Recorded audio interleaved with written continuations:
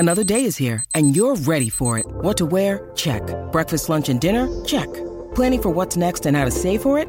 That's where Bank of America can help. For your financial to-dos, Bank of America has experts ready to help get you closer to your goals. Get started at one of our local financial centers or 24/7 in our mobile banking app. Find a location near you at bankofamerica.com/talktous. What would you like the power to do? Mobile banking requires downloading the app and is only available for select devices. Message and data rates may apply. Bank of America N.A., member FDIC. This episode is brought to you by Shopify. Whether you're selling a little or a lot, Shopify helps you do your thing, however you cha-ching. From the launch your online shop stage, all the way to the we just hit 1 million orders stage. No matter what stage you're in, Shopify's there to help you grow. Sign up for a $1 per month trial period at shopify.com/special offer, all lowercase. That's shopify.com/special offer.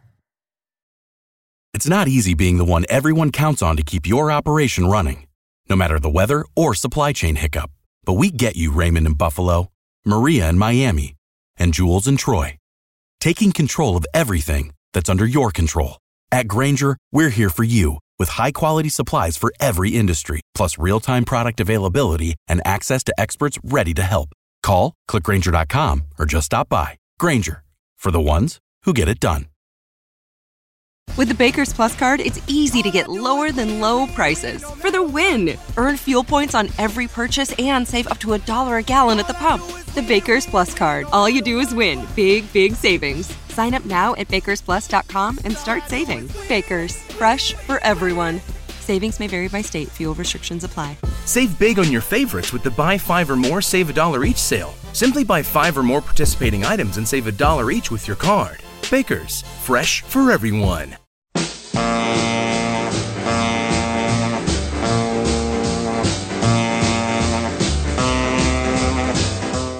Welcome to Let It Roll, the podcast about how and why popular music happens, hosted by Nate Wilcox.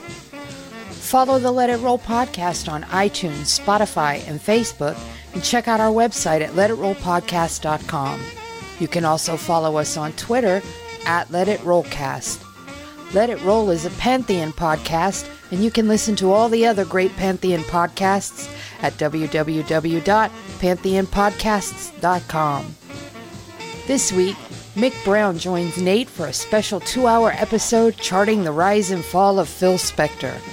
Mick interviewed Spector in his home in 2003, just weeks before Phil killed Lana Clarkson, and went on to write the definitive biography of the tortured musical genius, Tearing Down the Wall of Sound, the rise and fall of Phil Spector. Mick tells Nate the whole tale today. Pop in those earbuds and enjoy.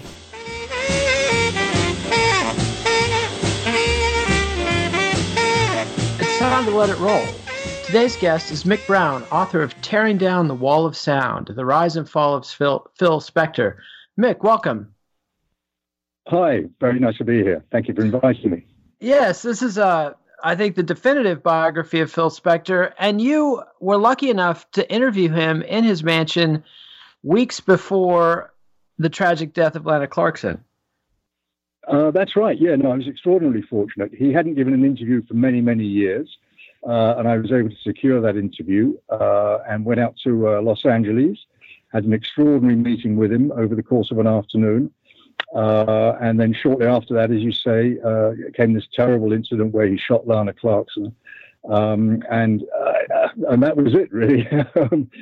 Interestingly, what he'd said to me in the interview, describing his mental state about being relatively insane and having demons inside him and so forth, that very sadly became the template for all that was written about Phil Spector thereafter. But I have to say that the Phil Spector I met was very charming, very funny, and one of the most fascinating interviews I ever had. And that's kind of the dichotomy I want to get at a little bit with Phil Spector, is the combination of this gifted individual. I mean, and almost a singularly gifted individual. This is somebody who could sing, who wrote a #1 hit song and recorded it at age 18, who rose dramatically through the ranks of the record industry, owned his own record company flat out by the time he was 21 and a half or so. Exactly. And yeah, no, I mean, so go ahead. I was going to say, no, I mean, it's extraordinary. He's an extraordinary phenomenon.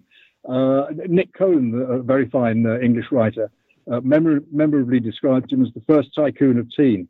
Hang on, let me get that right. Sorry. Rewind. That's Tom Wolfe. It was Tom Wolfe. Thank you. Yeah, you're right. Phil Spector was an extraordinary phenomenon. Tom Wolfe very memorably described him as the first tycoon of teen. And uniquely, he was a producer who was bigger than his artists, and a producer who actually stamped his identity very, very much on the music, irregardless of who he was recording. So they weren't Crystal's records or Righteous Brothers records, although of course those were the names of the artists on the label. They were all essentially Phil Spector records, and that fingerprint was absolutely unique and indelible. So he was the first producer of superstar, really. And he has pretty much an unmatched run of hits from, say, late 61 until 64. Had, 15, 20 top 10 hits in a row? Something like that, yeah. I think 1963 was his Annus Mirabilis, where he had successive hits by Darlene Love, the Crystals, the Ronettes, of course, one after the other by these artists. And then, of course, we have the Righteous Brothers, You've Lost That Loving Feeling, which I think is probably still one of the most, if not the most played record ever on pop music radio. River Deep, Mountain High by Ike and Tina Turner. He was a phenomenon. For me, what he does really is that he sums up that era between the first gusto blast of rock and roll in the late 1950s with artists like Little Richard and Fats Domino and Chuck Berry, between that and between the arrival of the Beatles and the British invasion in America in 1964. And in that period in between, from, as you say, from the late 50s through to about 64 and 65, Spector was just about the hottest thing in American pop music. And yet, by age 26, he invests everything into one last monumental roll of the dice with the single with Ike and Tina Turner, River Deep, Mountain High. It stiffs in the U.S., and essentially he goes into retirement at 26. That's true. And I mean, that's a very, very important record in his career, because I think by that point, the feeling in the record industry was already the wall of sound, this unique sound that Spector had created. The feeling was that it was already growing kind of stale. And I think Spector was aware of that talk. He was also aware of the fact that he wasn't a terribly popular man in the recording industry himself. So disc jockeys were becoming less and less inclined to play his records. There was a lot of resentment against Phil Spector. So he really poured everything into that record with Ike and Tina Turner. And some people would see it as the actual sort of summation, as it were, of the wall of sound. That's not my view. My view is that the earlier Crystals records, Da Do Ron Ron, and certainly You've Lost That Loving Feeling. To me, those are the actual sort of the really epic Spector productions. I find River Deep, Mountain High a little overcomplicated, a little overcluttered. But the fact is that it was a terrible failure in America, and there are lots of reasons that have been advanced for that. One is that it was neither a black record nor a white record. One is, as I say, that the industry was all set to take revenge on Phil Spector. But whatever the reasons, Spector was absolutely crushed by this, and he actually took out an advertisement in the American trade magazines. Benedict Arnold was right, citing the great traitor who sided with the British against the Americans, because the record had been a #1 record in Britain. Britain always loved Phil Spector and never lost that love for him. But in America, he'd become cold. And he effectively withdrew from the industry then for many, many years. And that was the death knell of Spector's first great moment in rock and roll.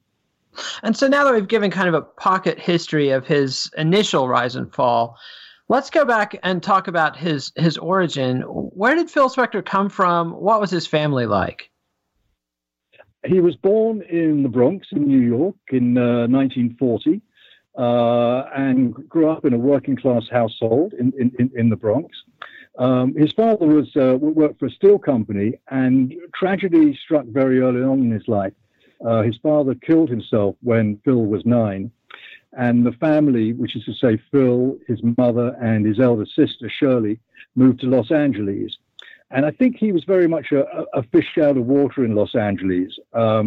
Here he was, this small, runtish-looking, pale, not terribly prepossessing young man, suddenly cast into this sort of land of the gods in LA with perpetual sunshine, which Spector hated. Never liked sunshine, wasn't interested the slightest bit in sports, wasn't interested the slightest bit in the beach. And also, things weren't easy for him at home. I mean, given the fact that his father had killed himself, there was a lot of anger and a lot of sadness in the family, and a lot of rowing. And Phil was constantly being put upon by both his mother and his sister. So somebody described it to me as like a tag team in wrestling. These two would almost take it in turns, picking on poor little Phil. So he was the outcast very much, but he had this one great consoling grace, which was that he had a gift for music, and he was bought a guitar for his bar mitzvah at the age of 13. Mastered the guitar, mastered a number of instruments, in fact, and would sit in his room. I think it was Kim Foley who once described rock and roll as being music for lonely people, made by lonely people, and that very much summarized Phil. He was the odd guy out, sitting in his room, scanning through the radio dial, particularly falling in love with rhythm and blues, working out on his guitar, and that guitar gave him entree in high school. He went to Fairfax High School. That guitar gave him entree there, and he would sit around in the schoolyard with his guitar, vamping on the popular songs of the day. So that was his kind of entree into the social world. And he was also, as I say, he was a prodigiously gifted musician. He could have been a jazz session guitarist if he'd chosen that route. But as it was, as you say, at the age of 17, 18, out of nowhere, he pulls this extraordinary record, To Know Him Is to Love Him, which becomes a #1 hit. And he does it under the nom de rock of the Teddy Bears. And so he had to assemble a little group to sing his song. Tell us a little bit about his first combo. Well, that's right. They were people, friends that he'd recruited from school. A guy called Marshall Lieb, who was considerably taller than Phil, which is quite important here because he rather took Phil under his wing. And when Big Mouth would get him in trouble, Marshall Lieb would often step in and cool things down. And a girl called Annette Kleinbard. And Phil had written a couple of songs and put together this group and went down to Gold Star, borrowed some money, some from his mother, some from Annette Kleinbard, managed to rustle up the money to pay for a studio session, and went in and arranged the record himself. They performed the record themselves, and that was it. And the interesting thing about this record, of course, it's called To Know Him Is to Love Him.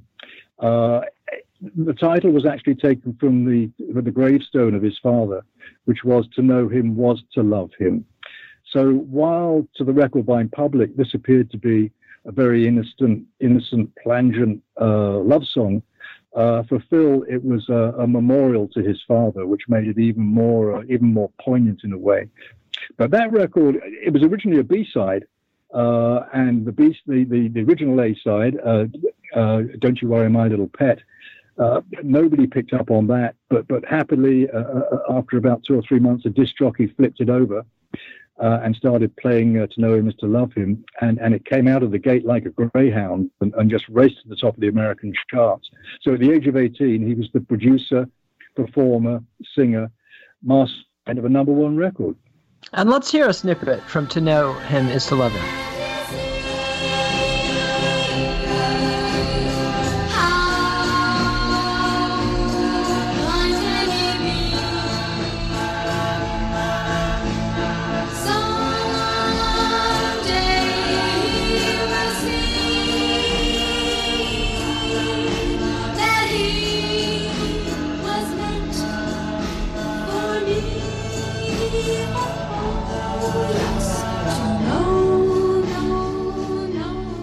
And that was the famous bridge To Know Him Is to Love Him by the Teddy Bears. And Phil Spector apparently copped that bridge from Wagner. Well, that was what Annette Kleinbard told me. Yes, and she said she could never stand Wagner, so she wouldn't have known the difference. But he had a pretty extensive musical education, not only at school. I think the one teacher that he got on with at school was his music teacher, who he venerated and adored, but also from friends around. One guy in particular, a very interesting man named Michael Spencer, who he was at school with. Whose parents had a very extensive record collection, and Phil would spend afternoons over at Michael Spencer's house, not only listening to show tunes and pop tunes and rock and roll tunes, but also listening to classical music, and fell in love with classical music, particularly orchestral classical music, and that became a very significant part, I think, not so much in the sound that he created, but in the sensibility that informed him, where he came to see rock and roll in the same way as classical music. I mean, he called the records he made little symphonies for the kids. And one of the things that makes him unique, I think, is that at that time, most people regarded rock and roll as pop music as something that was disposable, something that was ephemeral. It was a fad. It was a fashion. It'll never catch on. It'll all die out within a year or two and nobody will be interested. Phil Spector saw what he was doing as art, and he made these records to last. He made these records as if they were orchestral, wonderful symphonies, as if they were the very summit of classical music. He brought that sort of perfectionism, that kind of idealism, and that kind of vision to his music. And that was something that really distinguished him from pretty much every other music producer in the pop field at that time. And he gets quite an education as a result of having a #1 hit with the Teddy Bears. And the main lesson he learns is that you don't want to be an artist in the music business. You want to be behind the scenes. That's right. Well, in fact, this was advice that had been given to him some years earlier by a very, very fine jazz guitarist called Barney Kessel, whom Phil had met when he was about 15. Phil idolized Barney Kessel, idolized his playing, and in fact, it was his sister who arranged for Phil to meet Barney Kessel. And Kessel said, "Look, kid, if you really want a career, you've got to think about songwriting, and you've got to think about producing." And I think what happened with To Know Him Is to Love Him rather confirmed him in that. The Teddy Bears went out on tour. Phil didn't enjoy that in the slightest, and on one occasion got rather badly roughed up in the gents' lavatory after a show. He wasn't a singer, really.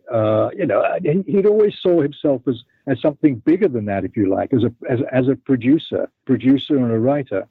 And I also think the fact that he saw earned an absolute pittance from To Know Him Is to Love Him, negligible amount of money. I think that was an early lesson in the fact that it's not the artists that make the money, it's the producers and it's the record labels and the publishers and the songwriters that make the money. And that was a lesson that he took very much to heart and of course, informed everything he did thereafter. And once he's learned that lesson, he immediately starts to cultivate contacts at a higher level in the music industry, starting with a guy in LA named Lester Sill. That's right. I mean, Lester Sill was a well-known figure in the Los Angeles music business. And among the artists or among the talent, I should say, who had worked with Lester, were Leiber and Stoller, Jerry Leiber and Mike Stoller, who at that point were phenomenally successful songwriting and production partnership. And through Lester Sill, Phil was sort of introduced to Leiber and Stoller, left Los Angeles and went off to New York, more or less as an apprentice to Leiber and Stoller. And of course, it was Leiber and Stoller who had acts like the Coasters and particularly the Drifters. And their work for the Drifters was pretty influential, really. I mean, they had a similarly kind of grand ambition for what pop music could be. And with the Drifters, they used string arrangements, and they also introduced this sort of by-on beat, this kind of Latin American shuffle beat. If you listen to something like "There Goes My Baby" by the Drifters, a lot of those Drifter songs have a very sophisticated sound to them. And they were creating that sound, Leiber and Stoller were creating that sound by using multiples of instruments, 2 or 3 guitarists, with lots and lots of percussionists. And again, this was a lesson that Phil learned early on from them. I have to say that Leiber and Stoller weren't altogether won over by Phil. Leiber, he described Phil as a strange dog. And Spector had a way of sort of unsettling people. He could be arrogant, I think is probably the best way of putting it. He always believed that in his own greatness, even when other people didn't believe in his greatness. He wasn't someone who showed a great deal of gratitude. He was someone who would take advantage of anything or anyone that came his way without so much as a by your leave or a goodbye note of thanks. So he wasn't an altogether popular person. But as time went on, his success, his golden touch, rather overruled whatever his character failings and defects may have been. And I think that's exemplified really with Leiber and Stoller, because he approached Jerry Leiber at one point and said that he wanted to write a song with him. Now, Leiber had a songwriting partner, Mike Stoller, but Stoller was out of town. And so Leiber, in order to indulge Spector, said, okay, fair enough, let's try something. And Spector went round to Leiber's apartment, and together they wrote Spanish Harlem, which was an extraordinary hit for the Drifters. But Phil kind of tended to take all the credit for these things, and you get the sense that he was rather angling to take over from Mike Stoller, which of course Jerry Leiber wasn't going to have anything to do with. But he was a go on. Well, he makes the alliance with Leiber and Stoller. He plays lead guitar and some of their productions, notably and the solo and on Broadway.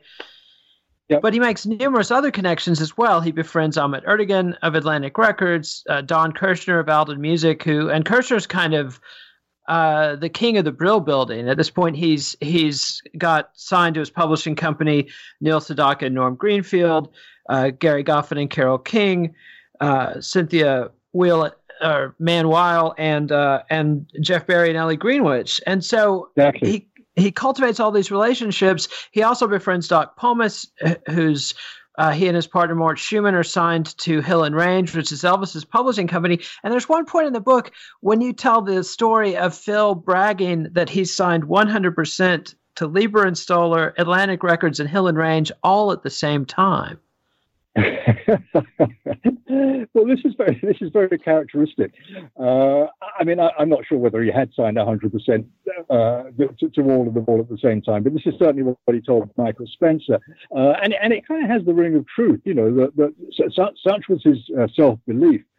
But it's the kind of thing he thought he could do and get away with. Everybody wants me. Okay, I'll give this guy 100%. I'll give this guy 100%. I'll give this guy 100%. The assumption being that nobody was going to call him on it, and that he could somehow get away with it. And of course, in the end, he didn't get away with it. With Hill and Range, he effectively signed the Crystals at the time that he was working for Hill and Range, with the understanding that they were going to be administered by Hill and Range, and he stole the group from under Hill and Range's nose and took them off to Los Angeles, or took the name off to Los Angeles. The group stayed in New York, took the name off to Los Angeles, and recorded "He's a Rebel," which was his first great sort of wall of sound record, I guess. So yeah, he made a lot of friends, but he also made a lot of enemies. But it goes back to what I was saying earlier, that such was his magic touch. But even somebody like Don Kirshner, who at that point, the man with the golden ears, at that point was probably the hottest publisher in pop music in America. But he found it expedient to work with Phil, because he knew that if he gave Phil the right songs, that he would get big hits with them, and he did. But I don't think there was any great love lost between the two of them. And let's hear a little bit of Phil Spector demoing Spanish Harlem, which is the song that he co-wrote with Jerry Leiber.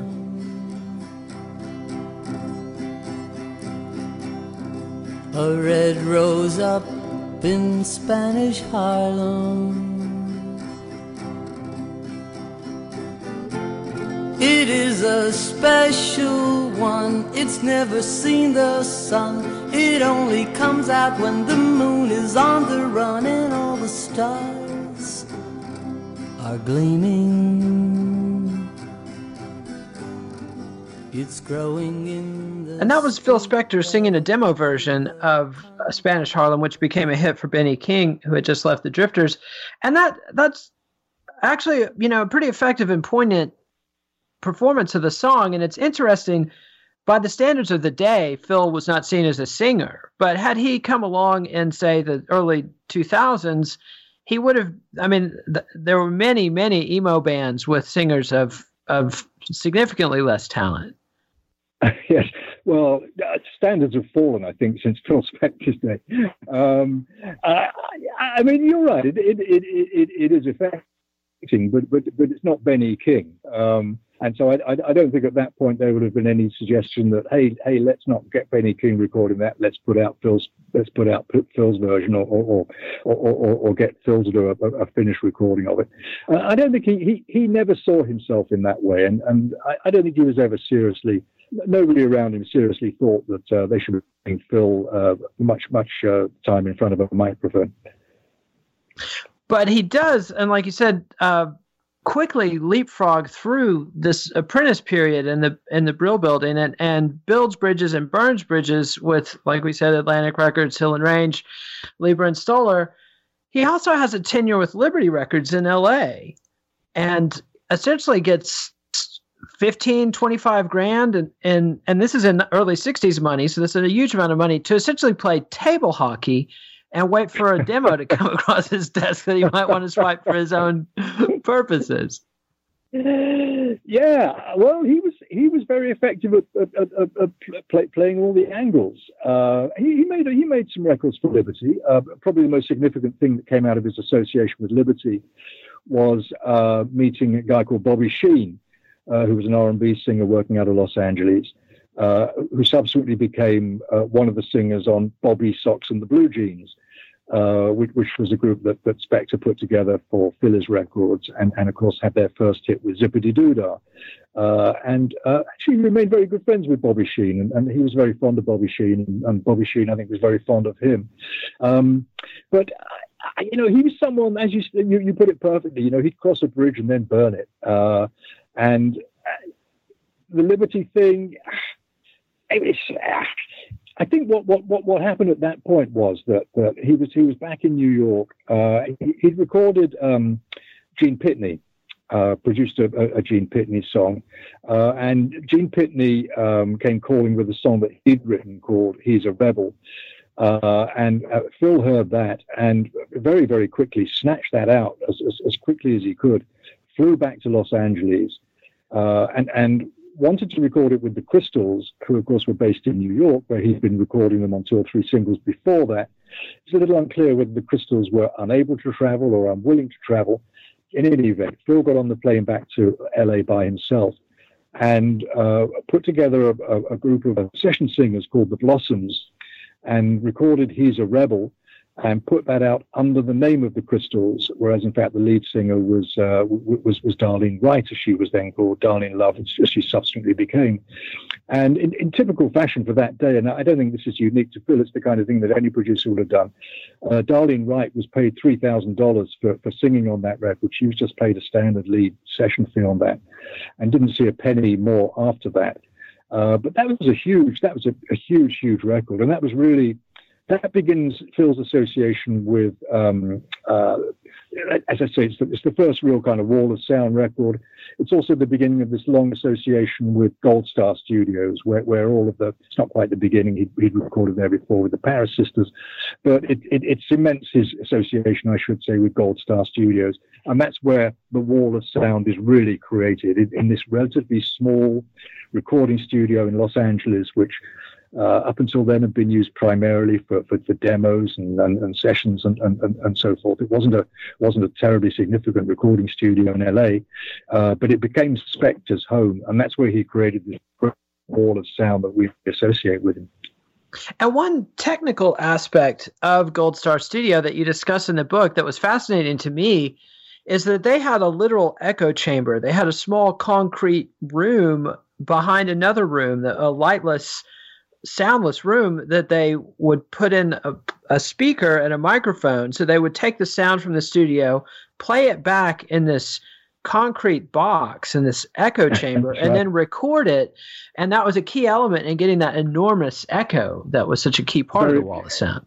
That's absolutely right. Very, very, very much so. I think for Phil, this echo chamber was the equivalent of an Italian chef discovering a lifetime supply of garlic. He couldn't get enough of this. And that, as you say, became very much one of the characteristics of the sound that he created. It was very small. Gold Star burned down many years ago. It doesn't exist anymore. But it was a very small room, and the numbers of musicians that Phil would use, going back to the idea that he saw pop music as in an almost orchestral sense. He didn't have groups. He had almost kind of orchestras of musicians in there. He'd have 3, 4, sometimes even 5 guitarists sitting around in a circle, playing the same chords, strumming the chords to get this richness of sound. Then he'd bring in brass. He'd have 2, sometimes as many 3 pianists in there, all crammed in, any number of people banging a cowbell, shaking maracas.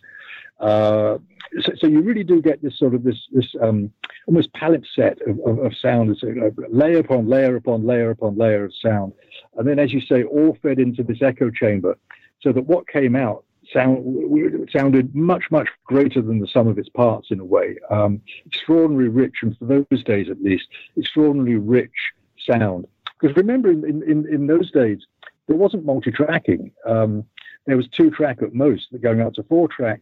There wasn't 8-track, 16-track.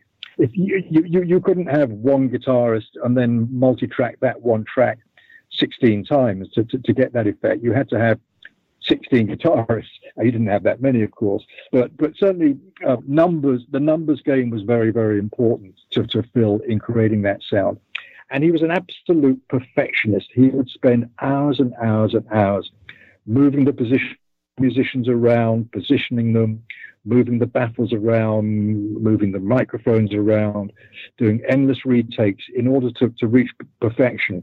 As somebody says, he would do so many retakes in order to get perfection. And I always hated that because it cost me money.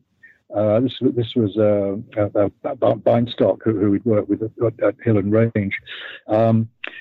And sometimes it would drive the musicians crazy because particularly the guitar players. I mean, maybe they're with bleeding fingers playing the same chord over and over and over again. Play it dumb, play it dumb. That's what Phil would say to them. He didn't want virtuoso picking. He wanted everything sublimated to this one particular sound, this idea that he had in his mind, and it all came together in Gold Star.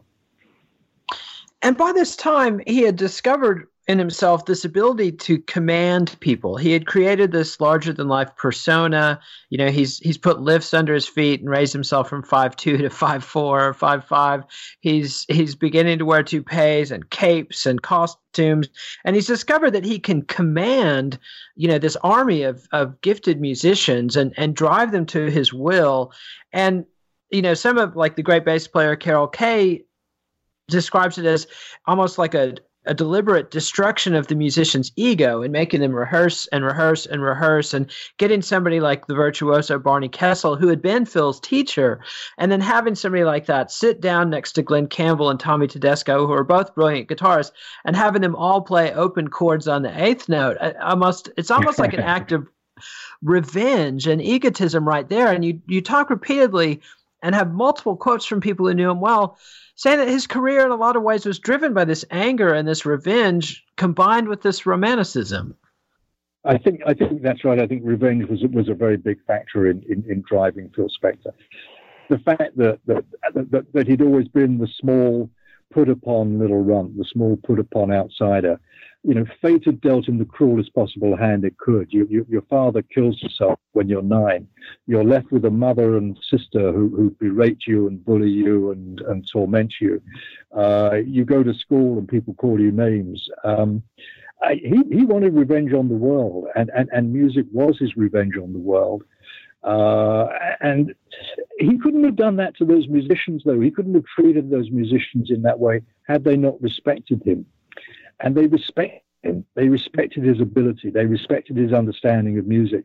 And above all, they respected the way in which he respected them. He kind of venerated the musicians in a way that he didn't the singers. To him, the singers were pretty much interchangeable, pretty much disposable. And I think that the musicians were always treated better than the singers were. The musicians would always get the spot bonuses, the $50 bills, the $100 spot bonus, the little gifts, the little presents, the little sweeteners. The singers were left there sitting for hours and hours and hours outside the studio, curled up on a couch, sleeping, waiting for the musicians to go through their paces before they would be called in to sing. And if you talk to those musicians, and as I did, to a man, they all said how much they respected Phil, and what a great producer and great commander he was. Hal Blaine, probably the most legendary drummer in Los Angeles music history, absolutely adored Phil. He played on pretty much every Phil Spector session, Hal Blaine and Earl Palmer. And Blaine's not a guy that would suffer fools lightly. He adored Phil, and he described Phil Spector sessions as like party sessions. For all the fact that he drove those musicians, he had a way also of charming them and manipulating them. He knew when to break the tension and make a joke. He knew when to start acting the fool, to make himself the butt of humor, or more usually to make others the butt of humor, in order to break whatever tension might be building up. I would have loved to have been a fly on the wall for those sessions. They must have been incredible. And let's hear a little sample of the Wall of Sound. This is, as you mentioned, Bobby Sox and the Blue Jeans doing Zippity Doo Dah.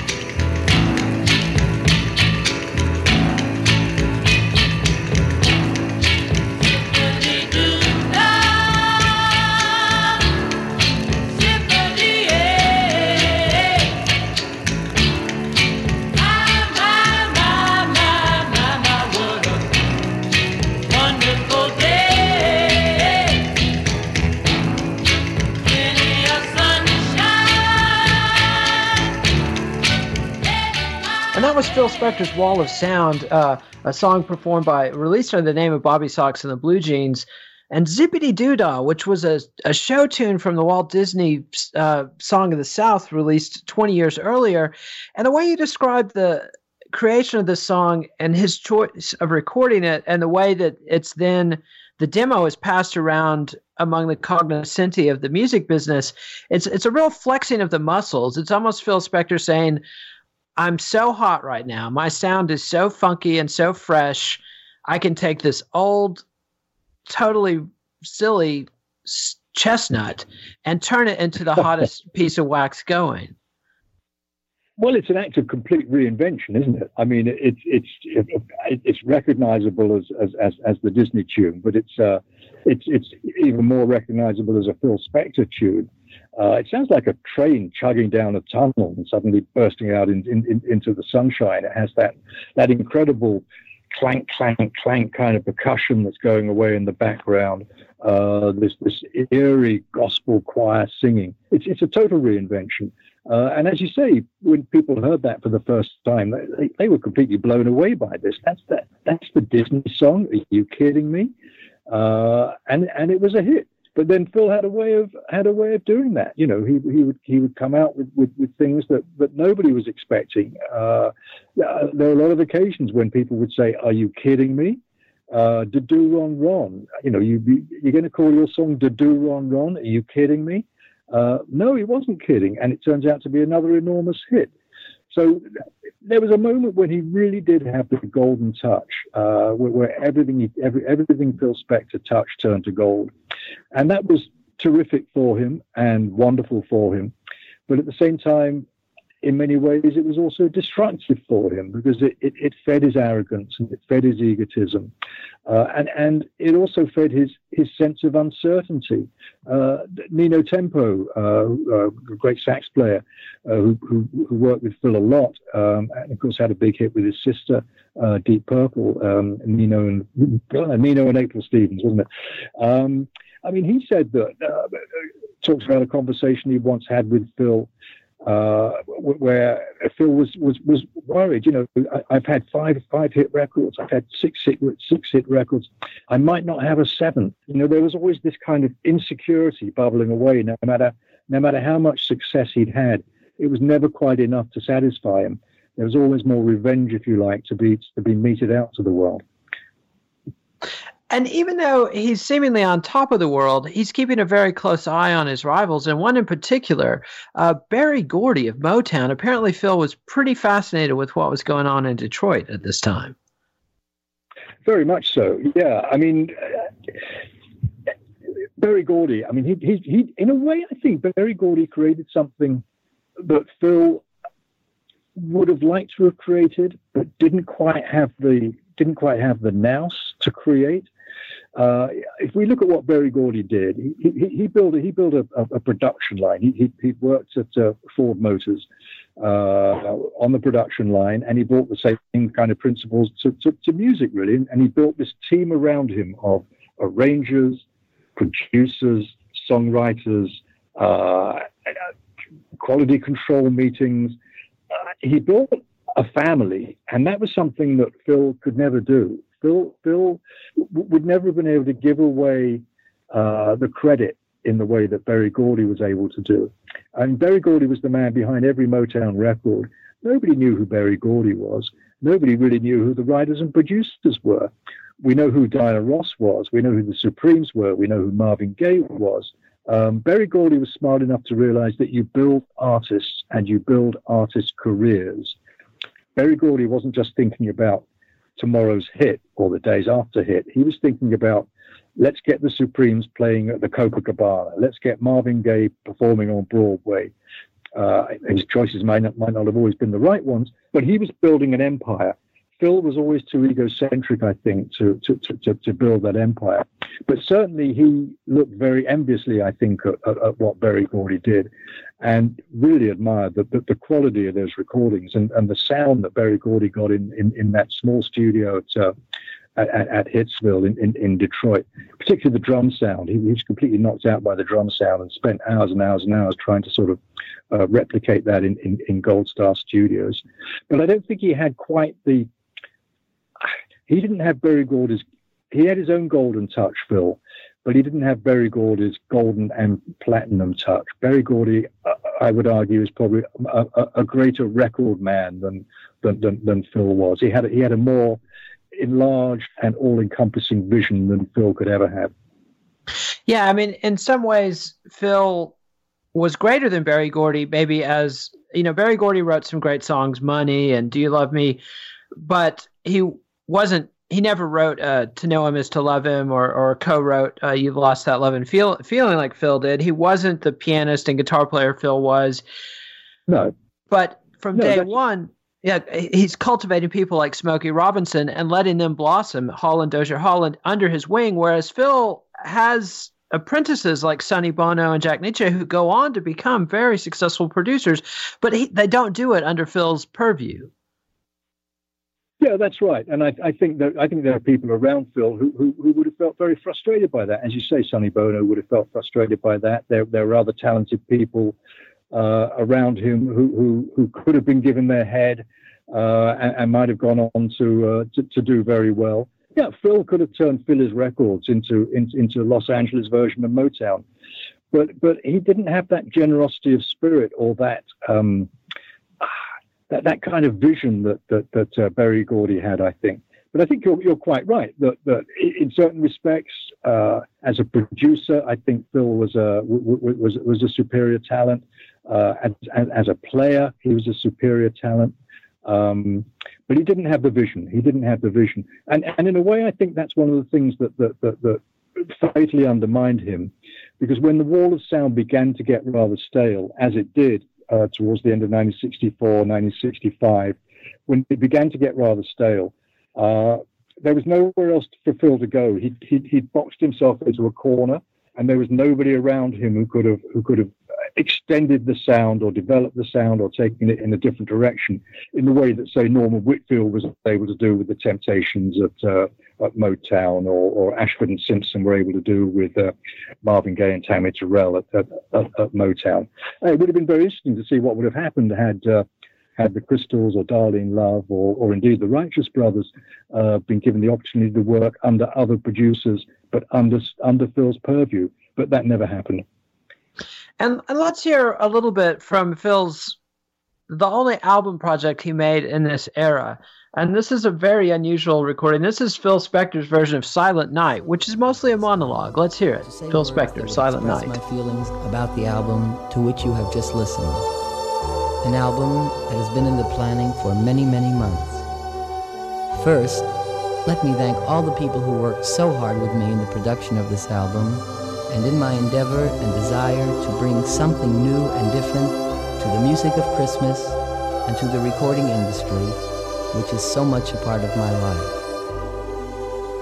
Of course, the biggest thanks goes to you for giving me the opportunity to relate my feelings of Christmas. And that was Phil Spector with the personal message that he closed his famous Phil Spector's Christmas album. And this is a project that he poured everything into in the summer of 1963. Tell us a little bit about this and what its ultimate fate was. Phil had always rather liked the idea of Christmas albums. The idea, and he liked the idea of Christmas indeed. Jewish as he was very enamored with the notion of the quintessential American Christmas, or the quintessential Anglo-American Christmas, if you like. Chestnuts roasting around an old oak log fire, and fake snow on a Christmas tree, and sleigh bells, and Santa Claus, and all of that kind of stuff. White Christmas, of course, had been written by a Jewish songwriter, Irving Berlin, which Phil was never slow to point out. The most popular Christmas song ever written, perhaps. So he got this idea to do a Christmas album, and this was also a way to bring together all of the Phillies artists under one umbrella, and in a way to show off the label, to show off his artists, and to show off himself. Notably, it's called Phil Spector's Christmas Gift for You. Motown did Christmas albums. They were never called Berry Gordy's Christmas Gift for You.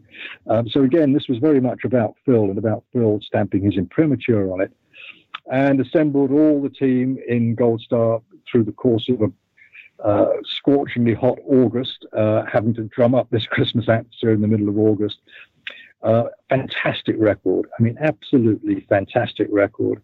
And then suffered the most terrible of fates, because the week it was released was the same week in which President Kennedy was assassinated. And after that, nobody was in the mood for Phil Spector's Christmas album. And the album died a very sad commercial death. But interestingly, it's one of those records that's just gone on and on and on. And I don't know what happens in America, but certainly here in Britain, Christmas is coming, because you begin to hear all of these wonderful Christmas album songs on the radio, and they're still played incessantly. And indeed, Christmas wouldn't be Christmas without the Phil Spector Christmas album. And that's very much true in the States to this day. And immediately on the heels of the Kennedy assassination, the Beatles roll in from England and conquer the world. And the Beatles are huge Phil Spector fans. You know, they had done a version of To Know Him Is to Love Him at their Decca auditions. John Lennon in particular loved Phil Spector's productions, and Spector's excited by the music, but this is a harbinger of change that he never really recovers from. I think that's absolutely right there. Yeah. Interestingly, he was in London plugging the Ronettes. The Ronettes were on tour over here, and he was in London and flew back into New York with the Beatles on the same plane as the Beatles when they landed in America in 1964. And if you look at film of that, you can see Phil sort of shuffling down the airplane steps behind them, wearing a corduroy Beatles cap and looking rather chuffed to be in the company of the new pop sensation. And of course, it was a relationship that would had spectacular results some years later, right at the very end of their career, with the Let It Be album, and then with John Lennon and George Harrison and so forth. But at that particular time, the British invasion, the Beatles, Herman's Hermits, some believers may seem to recall, Freddie and the Dreamers, even more unbelievable as it may seem to recall. People like Ian Whitcomb and the Rolling Stones. The British invasion really swept away huge swathes of American popular music at that time, dominated the airwaves, dominated the media.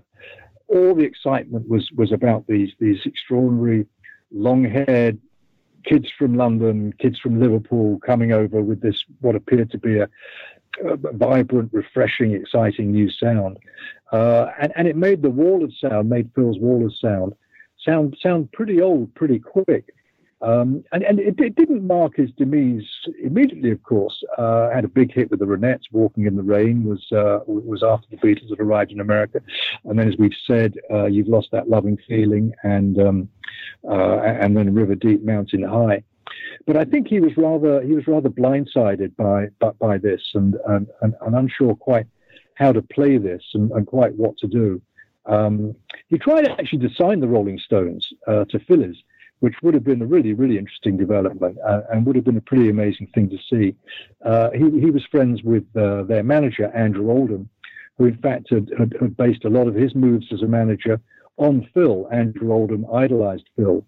And when Phil Spector came to Britain for the first time, he met Andrew Oldham.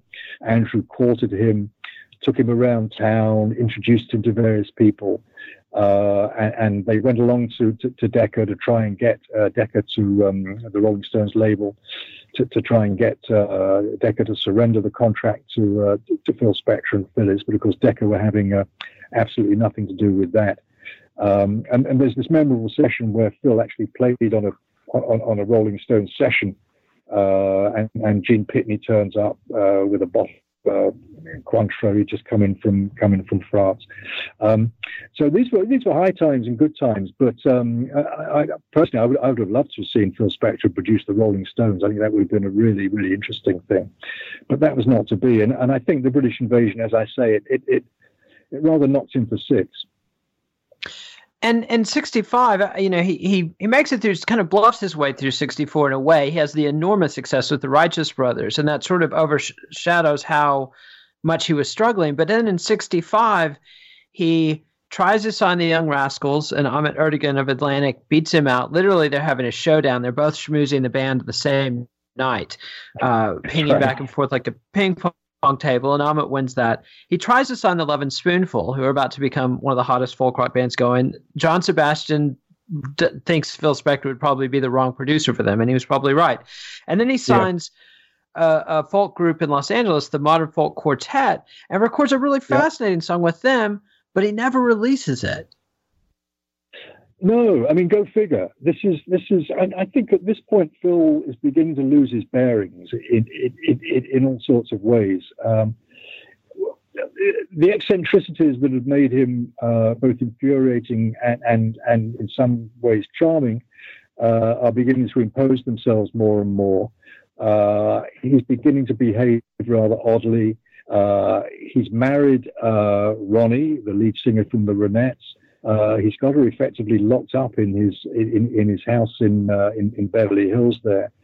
I think he imagines himself as being sort of beleaguered by all sorts of imaginary demons. And I think he's feeling rather sort of thrown for a loop by these not just the musical changes, but the cultural changes that are happening in America and in music at that time. What we might call the drug culture, for want of a better word, psychedelic music. All of these things that are coming along. Record executives suddenly started to wear Nehru collars and talking about your head is in the beautiful bag and so forth. I think Phil's rather confused by all of this, and as you say, makes this great record by the Modern Folk Quartet. Nothing happens. Then he signs a deal to produce Dion for Warner Brothers. Signs up with Warner Brothers. Produces this very odd Dion record that's almost funereal. It's so slow and lugubrious. I mean, it's an extraordinary example of the wall of sound in all its intensity and magnitude. Phil is lost. I mean, before that, of course, he signs a production deal with A&M and does, in 68, does Sonny Charles of the Checkmates, Black Pearl. I don't know if you had intended to mention that or play that, but that's a wonderful record, and that's a kind of fusion, really, of the wall of sound and what at that time passes for sort of contemporary soul music. I want to talk a little bit about Ike and Tina Turner and River Deep Mountain High. This is his last roll of the dice of the high golden age of Phil Spector. He signs Ike and Tina Turner, who at this time are one of the known, most respected, and hottest acts in R&B. That they'd had a run of hits in the early 60s. They had some trouble with some labels, and so they weren't even charting that well, but as a live act, the Ike and Tina Turner Revue is right up there with James Brown. He produces a TV special, the TNT special, which is sort of a takeoff of the Tammy Show, which had happened with James Brown and the Rolling Stones and the Beach Boys the year before. And he cuts this deal with Ike and Tina Turner, and he gets Ike to agree. He tells Ike, I want to work with you guys. I'm going to make you a star. I'm going to get her on Ed Sullivan. I'm going to have a number one hit. And what I need you to do is nothing. And Ike Turner, this is a guy who's been producing records and is a tyrant in his own right, a musical genius and producer and powerful overlord. And Spector comes to him and says, I want you to sit down and do nothing. And I'm going to produce Tina. And he gets the team, he gets his favorite songwriters, Jeff Barry and Ellie Greenwich, back together to write a song for her. The problem is those two have divorced, so it's not the same as when they wrote to do Run Run. Tell us a little bit about how the process was different in the creation of River Deep Mountain High.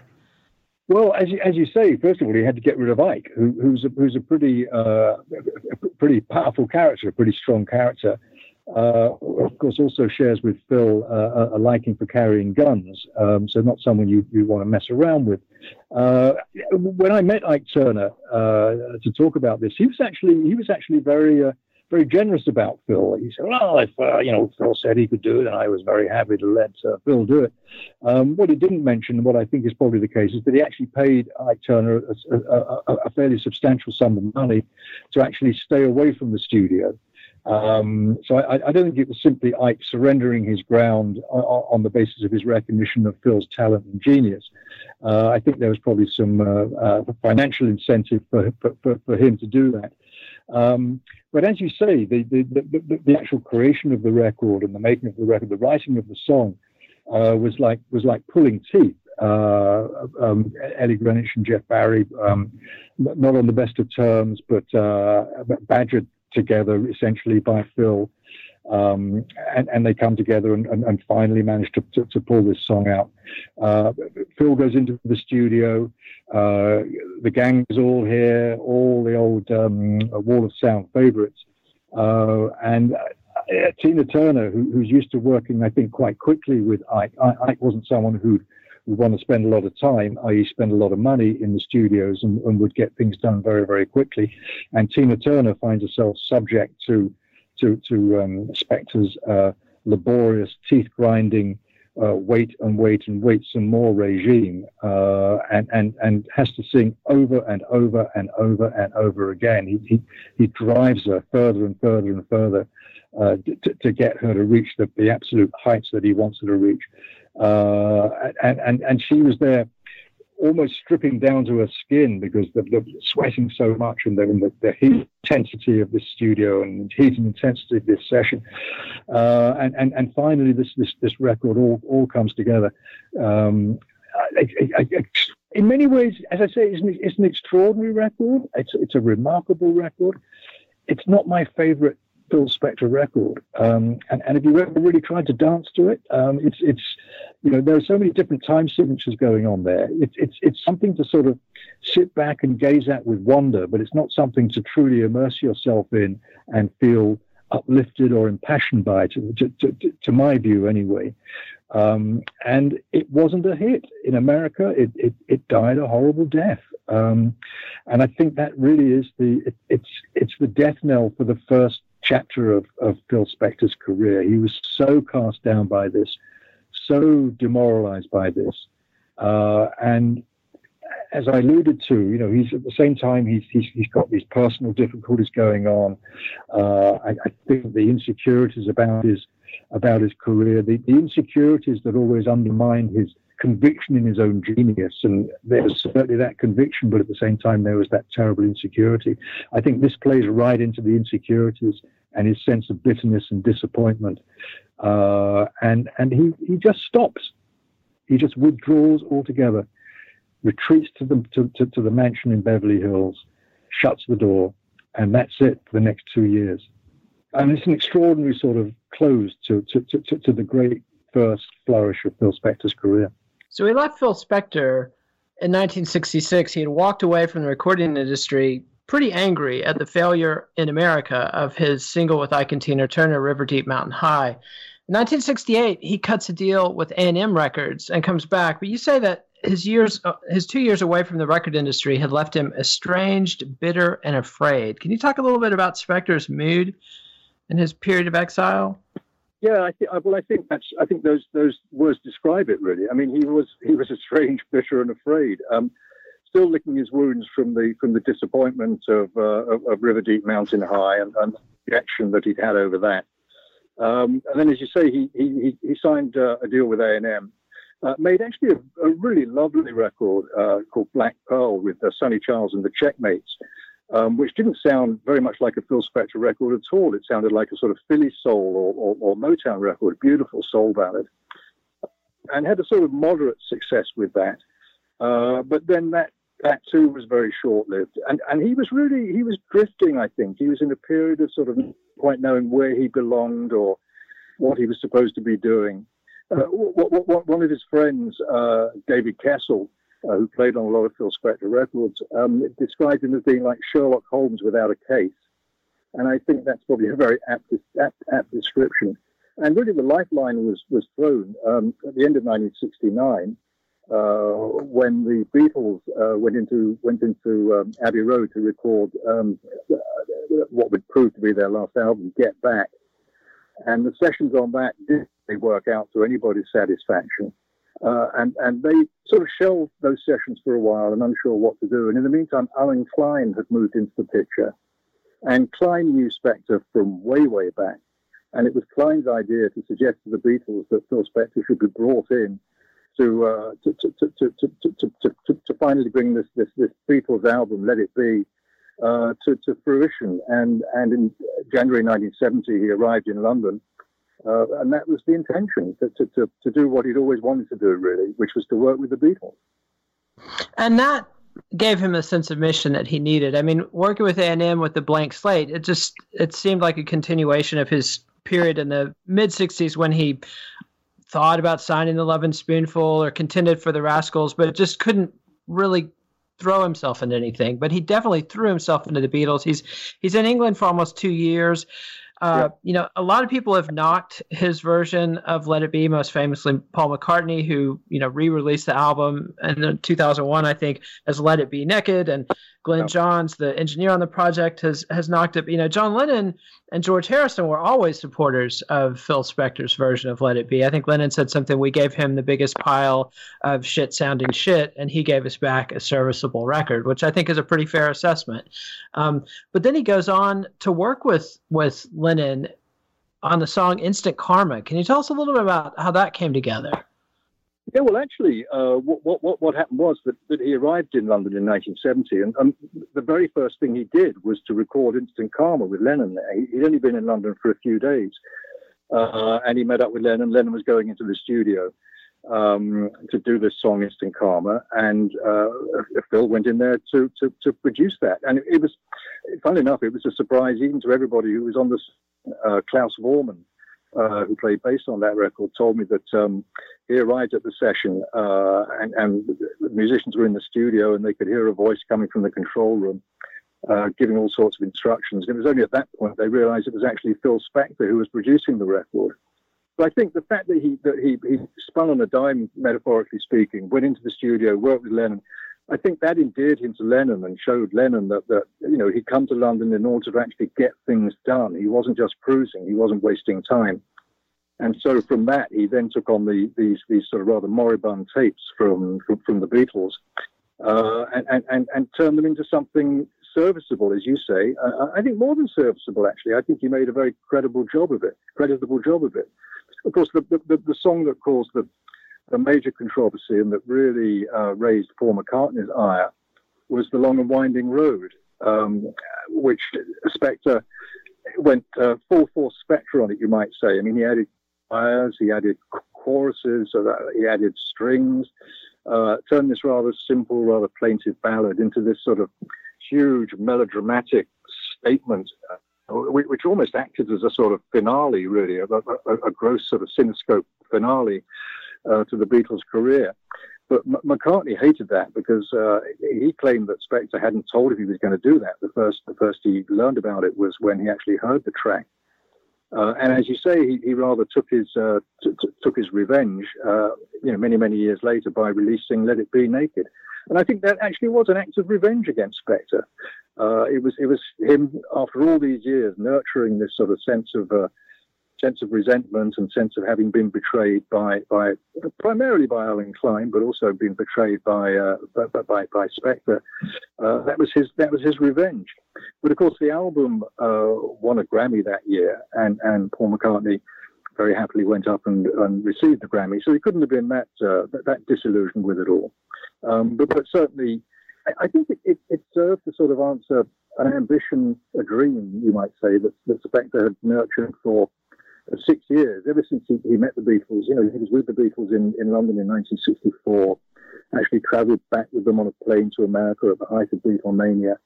And while he didn't have a lot of good to say about a lot of things that happened in the British invasion and about the way in which music had changed at that point, I think it did nurture a particular affection for the Beatles and a respect, and indeed almost a sense of awe for the Beatles. So that work on their album was a fantastic thing for him, and a crushing disappointment when McCartney was so critical of it.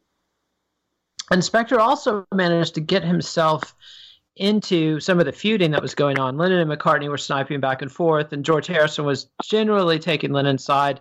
And Spector kind of threw himself into that brouhaha a little bit. And I think, McCartney's bitterness all these years later is, some of it can be attributed to Spector taking part in the catcalling. I mean, like the recording of How Do You Sleep, for example, that Spector produced on the Imagine album was a pretty vicious hit at McCartney. So I can kind of see it from both sides. I mean, it sort of brought out the worst in Spector to give him a feud to jump into, and he was always happy to take part in a feud. But he records Instant Karma, finishes up Let It Be, and Instant Karma, instant was the right word. They recorded it quickly and released it within a week of the recording, I believe. He dives into the Let It Be project, but then he works with Lennon again on Plastic Ono Band. And unlike Instant Karma, where you can definitely tell this is a Phil Spector record, the way he recorded the drums is very different. But on John Lennon Plastic Ono Band, he really stepped back. I mean, this is one of the few works of Phil Spector that doesn't have the Phil Spector fingerprint all over it. This is one of the few times where he really stepped back and let the artist take the forefront. I think that's absolutely right, and I think that's a measure of the respect that he had for John Lennon, and also by connection by the rather grudging respect that he had for Yoko Ono, because I think she was there, as she was at all times, at Lennon's side in that period. And Spector sort of rather led me to believe that she had rather more to say about the record and the way the record should be made than Spector would necessarily have liked. But he was prepared to indulge her, shall we say? But I think it's that record in particular is a measure of how much Spector could, or the degree to which Spector could actually borrow his ego, borrow his sense of grandiosity in the service of the artist. And that record is compared to the usual Phil Spector productions, that record is incredibly stark, incredibly stripped back, almost naked, you might say, to borrow the word that Paul McCartney would use some years later. But it's a very sparse, hard sounding record, which actually perfectly matches, of course, the themes of the songs, because that's John Lennon's final Scream album. Songs like God, I Don't Believe in Jesus, Elvis, Beatles, I Just Believe in Me, Mother, and then The Tenderness of Love. Those are songs in which Lennon is really, really bearing his soul. And I think Spector recognized and respected the fact that if a man's bearing his soul, he doesn't need to do it with the wall of sound behind him. Let him bear his soul. And then around this time, he starts working with George Harrison on George Harrison's epochal first solo album, All Things Must Pass. And that's very much a collaboration between Harrison and Spector. Talk a little bit about the dynamics between those two on that, creating that masterpiece. I think he had a lot of respect for George Harrison. And of course, this was a very important record for George Harrison to make. George had been storing up songs over the previous few years that the Beatles hadn't used on their albums. And this was really his chance to demonstrate his rather frustrated abilities as a songwriter and as an independent creator. And I think Spector respected that as well. But again, the approach here was slightly different. I mean, it's much more recognizably a Phil Spector record, or a Phil Spector production, one should say. And he applied the same techniques. He filled the Abbey Road studios with a galaxy of musicians, 3 drummers, including Ringo Starr, 4 keyboards, horns, a platoon of guitarists, including Eric Clapton, of course. And so it's recognizably a Phil Spector record, I think, or recognizably a Phil Spector production.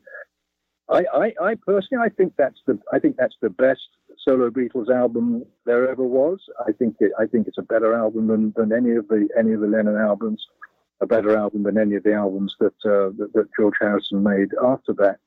It's a terrific record, but it sort of ended in tears a little bit. I think by then Spector, he was out of his comfort zone geographically. He'd been in London. He didn't like to travel. He didn't particularly like being in England. He didn't like English television. He didn't like English food. He didn't like staying in English hotels. He'd started drinking more heavily, so he was getting a bit out of hand in the studio. I think tempers were beginning to fray a little bit. And then eventually, he more or less abandoned the sessions, leaving George to do the vocal overdubs and some of the guitar overdubs, which I think rather puzzled and angered George Harrison. As somebody said later, well, if George Harrison can't look after his own overdubs and vocal overdubs and guitar overdubs, who can? But it's not a producer's duty, I don't think, to lead the artist to do that. There was a rather funny memo that Spector actually filed to Harrison from back in America, giving him sort of quite specific instructions about do this, do that, do this, do the other thing. And he signed it Hare Krishna, Phil Spector. Now, I think the last person who would have been subscribing to the philosophy of the Radha Krishna temple was Phil Spector. But there he is, rather sort of ingratiating, no, not ingratiating himself, rather trying to sweeten the pill by signing off to George, Hare Krishna, Phil. I don't think Hare Krishna was something that Phil Spector would ever have got himself involved in. And let's hear a little bit of that Sonny Charles and the Checkmate song Black Pearl, 1968.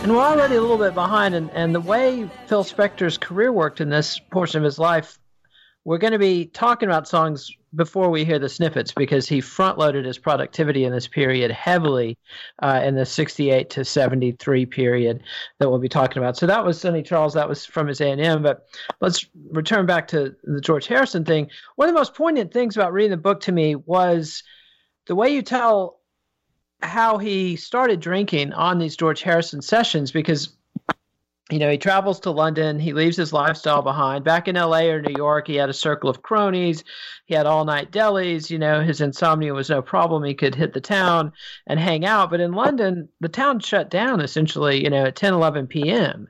And he didn't know anybody, there's no Jewish delis, and he starts drinking Manischewitz. And you know, this is somebody who had always been a teetotaler in the studio and very professional. And it's somewhat understandable how you might turn to drink in those circumstances, but alcohol and Phil Spector, do not mix. And this becomes something that will dog him through the rest of his career.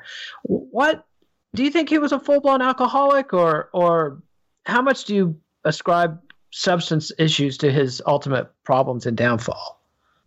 And that's a very interesting question. I mean, I think it made a major contribution to his ultimate downfall.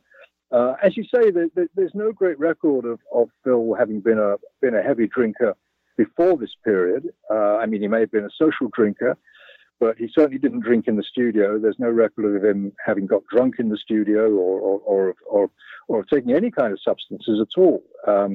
People have said, "Oh, he was into cocaine." I never heard any evidence of that. I don't think Phil Spector and drugs would have got on particularly well, because I think Spector, above all, is somebody who would have wanted to be in control of himself and in control of his mental processes. Alcohol perhaps served to anesthetize his pain, but I think drugs would have just exacerbated the incipient paranoia and insecurities that he had. But I think you're right, perhaps, in analyzing exactly why he began to lose his moorings so radically at this point. He wasn't someone who liked being out of his comfort zone. He'd never traveled. I mean, he traveled between New York and Los Angeles.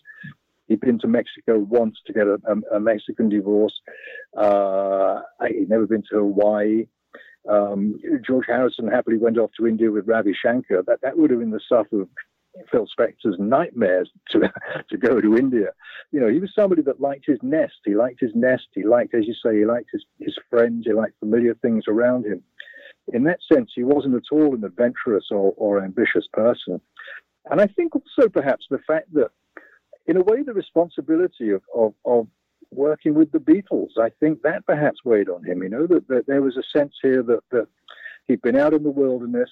He was coming back. This was a big shot, a big chance, and I'm sure that would have weighed on his mind quite considerably.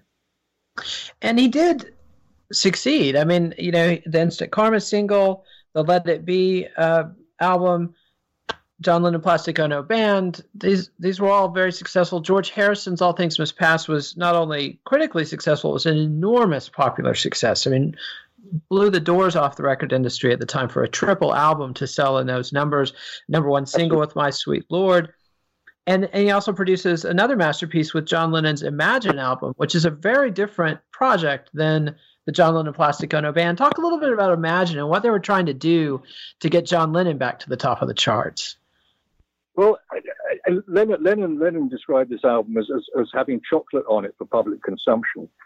So I think Lennon, in a way, he'd been through his sort of primal scream phase. So this is a much more reflective, a much more congenial, if that's the right word. So certainly a much more palatable, easier to digest record. And you've got some lovely songs on there, of course. Jealous Guy, it's just a beautiful song.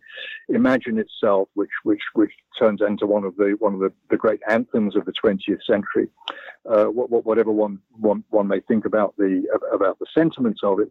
But again, I think it's Phil being at the service of the musicians, Phil being at the service of the creator, and Phil being at the service of the songs. And I think this to me is what really characterizes this period in Spector's career, is that if the first phase of his career is Spector imposing himself on everything he touches, imposing himself on the artists, imposing himself on the musicians, imposing himself on the studio, when he's working with the Beatles, it's as if he realizes that he's encountering a force as great as, if not greater, probably greater than himself. And this is not a time to impose, it's a time to serve. And so these records, to me, are very symbolic of somebody at the service of the music rather than trying to sort of dominate and determine the music. And then there's a video on YouTube of John Lennon. This is an outtake from some of the footage that they shot around the Imagine sessions, which were all filmed, of Lennon and Spector in the studio. And Lennon is chewing out the engineer over queuing up the song at the wrong point. And at the same time, he's whistling the harmony he wants Spector to sing, which is a pretty complicated harmony. Whistles it very quickly to Spector one time, and then they cut to the take, and Spector nails it. And then Lennon immediately goes back to chewing out the engineer, and it really gives a picture of how talented Phil Spector was, that here's somebody who can sing harmony vocals with John Lennon, which is, I mean, talk about the major leagues, and do it in such a way that, you know, you get the tune whistled at you in a burst in the middle of a tirade at the engineer, and Spector's completely calm and professional, and it's so much the opposite of the boy tyrant that we think of Phil Spector. And I think your point about him being in service to the Beatles and acknowledging at least John Lennon as a force greater than his own is very correct. But then he comes back to America, and he's got his ruinous second marriage to Ronnie Spector. She's been descending into alcoholism and drug addiction for a while. They have sort of a folie à deux in which she married a guy that she thought made her famous, and he married someone that he thought was his star and singer. They didn't really have a human relationship. Talk about the dynamic there and how messed up it all got. Well, I think it was messed up from the very beginning. I don't think it needed to get messed up. It was messed up at the start. She was his dream. In terms of a beautiful girl who sang like an angel. In his mind, I think he created her, and to a certain extent, that's true. You know, he created the person that she was. He created the star that she was. Talking about jealous guy, if ever there was a jealous guy, it was Phil Spector. He was so possessive of her. The stories about her being locked in the house and not being allowed out. Most of those stories are true. She wasn't allowed out. She was locked in the house. She was a prisoner in a gilded cage and bird in a gilded cage, and it wasn't always gilded. All sorts of terrible stories that I was told about. Don Kirshner, who'd the great music publisher who provided Phil with so many great songs, told me that he paid a visit to Spector's house one day, and he heard a banging going on upstairs, and he went up to investigate what it was and opened a cupboard door, and Ronnie was locked inside. Spector had actually locked her inside the cupboard. This actually goes to something that his two adopted sons also told me, that he would lock them in their bedroom at night so they couldn't come out. There was a very, very strange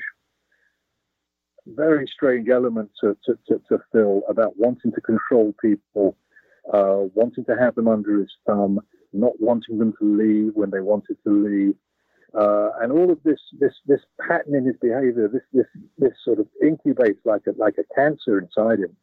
And I'm jumping ahead of myself here, but I think this actually reaches its most malevolent flourishing in the death of Lana Clarkson. He was somebody that wanted to own people, and he wanted to own Ronnie, and he didn't want to be owned. And she wasn't really. By no means was she in any way a domestic person who was cut out to be anybody's wife. As somebody said, Ronnie couldn't even boil an egg, so she wasn't going to be sitting in the kitchen devising endless dishes to sort of keep herself amused and to keep Phil's stomach happy. She had a painting by numbers set, and she'd watch daytime soaps and work on her fingernails. I think that was her existence for many, many years, and that's not an existence which is going to make you happy. So when the divorce did come, it was very bitter, very rancorous, very acrimonious. She eventually fled from the house with her mother, Ronnie in her bare feet, to get away. And of course, the divorce settlement was very punitive of Phil.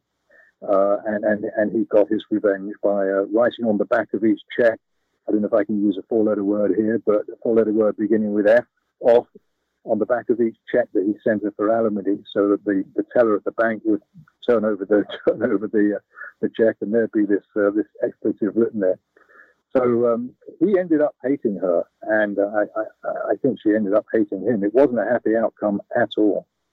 And around this time, he adds another element to the mix when he hires a man named George Brand to be his bodyguard. And this adds the frisson of guns and gunplay. And tell us a little bit about George Brand and Phil Spector's relationship, because it seems like Brand ultimately took care of Phil and Phil's children. I mean, was a protective force, but at the same time added this real palpable menace to the aura of Phil Spector.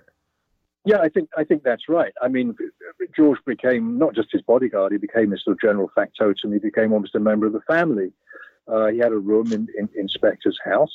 Up until that point, there's no indication that Phil's bodyguards carried guns. I mean, he liked to surround himself with guys who were experts in martial arts and who looked like refrigerators, big guys who could look after themselves. But George Brand carried a gun. And at that point, we begin to hear about Phil Spector carrying a gun and becoming very enamored of carrying guns in the plural. I mean, he had guns around, holsters around his ankles. He'd wear guns around the house. Bizarre stories about him making telephone calls to record executives, business calls, and he'd be there with a sort of gun on the table or gun in his hand while he was making these calls. Not that they could see it, not that they were aware of it, but almost to sort of empower himself in some way. I think guns made him feel bigger than he was. Guns gave him a sense of confidence. He came to see himself in a bizarre way as the Godfather. And I mean that quite literally. I mean, he would sit there with the Kessel brothers, who became his sort of apprentices in a way. These were the sons of Barney Kessel, who played on so many of the great records during the Wall of Sound days. He'd sit there with the Kessel brothers at his dining table, and they'd sort of act out scenes from The Godfather. Come, sit at my table. He literally sort of acting out scenes with Phil as Don Corleone. So I think he began to, it fed into his sort of inflated sense of self and reinforced his sense of self. And of course, it also exacerbated that tendency that I mentioned earlier of not wanting people to go, of intimidating people. This is when we begin to hear the stories about Phil pulling out guns in the studio, people being around at Phil's house wanting to leave, women wanting to leave, and Phil reaching for guns and saying, "You're not going anywhere." Just this general air of intimidation and menace, and a terrible sort of demented kind of machismo, which overwhelmed him really in a very tragic way, and was obviously to have absolutely fatal consequences. And let's hear a little bit of the music that let Phil have that kind of power. This is Phil's production of John Lennon's Instant Karma. Instant Karma's gonna get you, gonna knock you right on the head. You better get yourself together, pretty soon you're gonna be dead. What in the world you thinking now?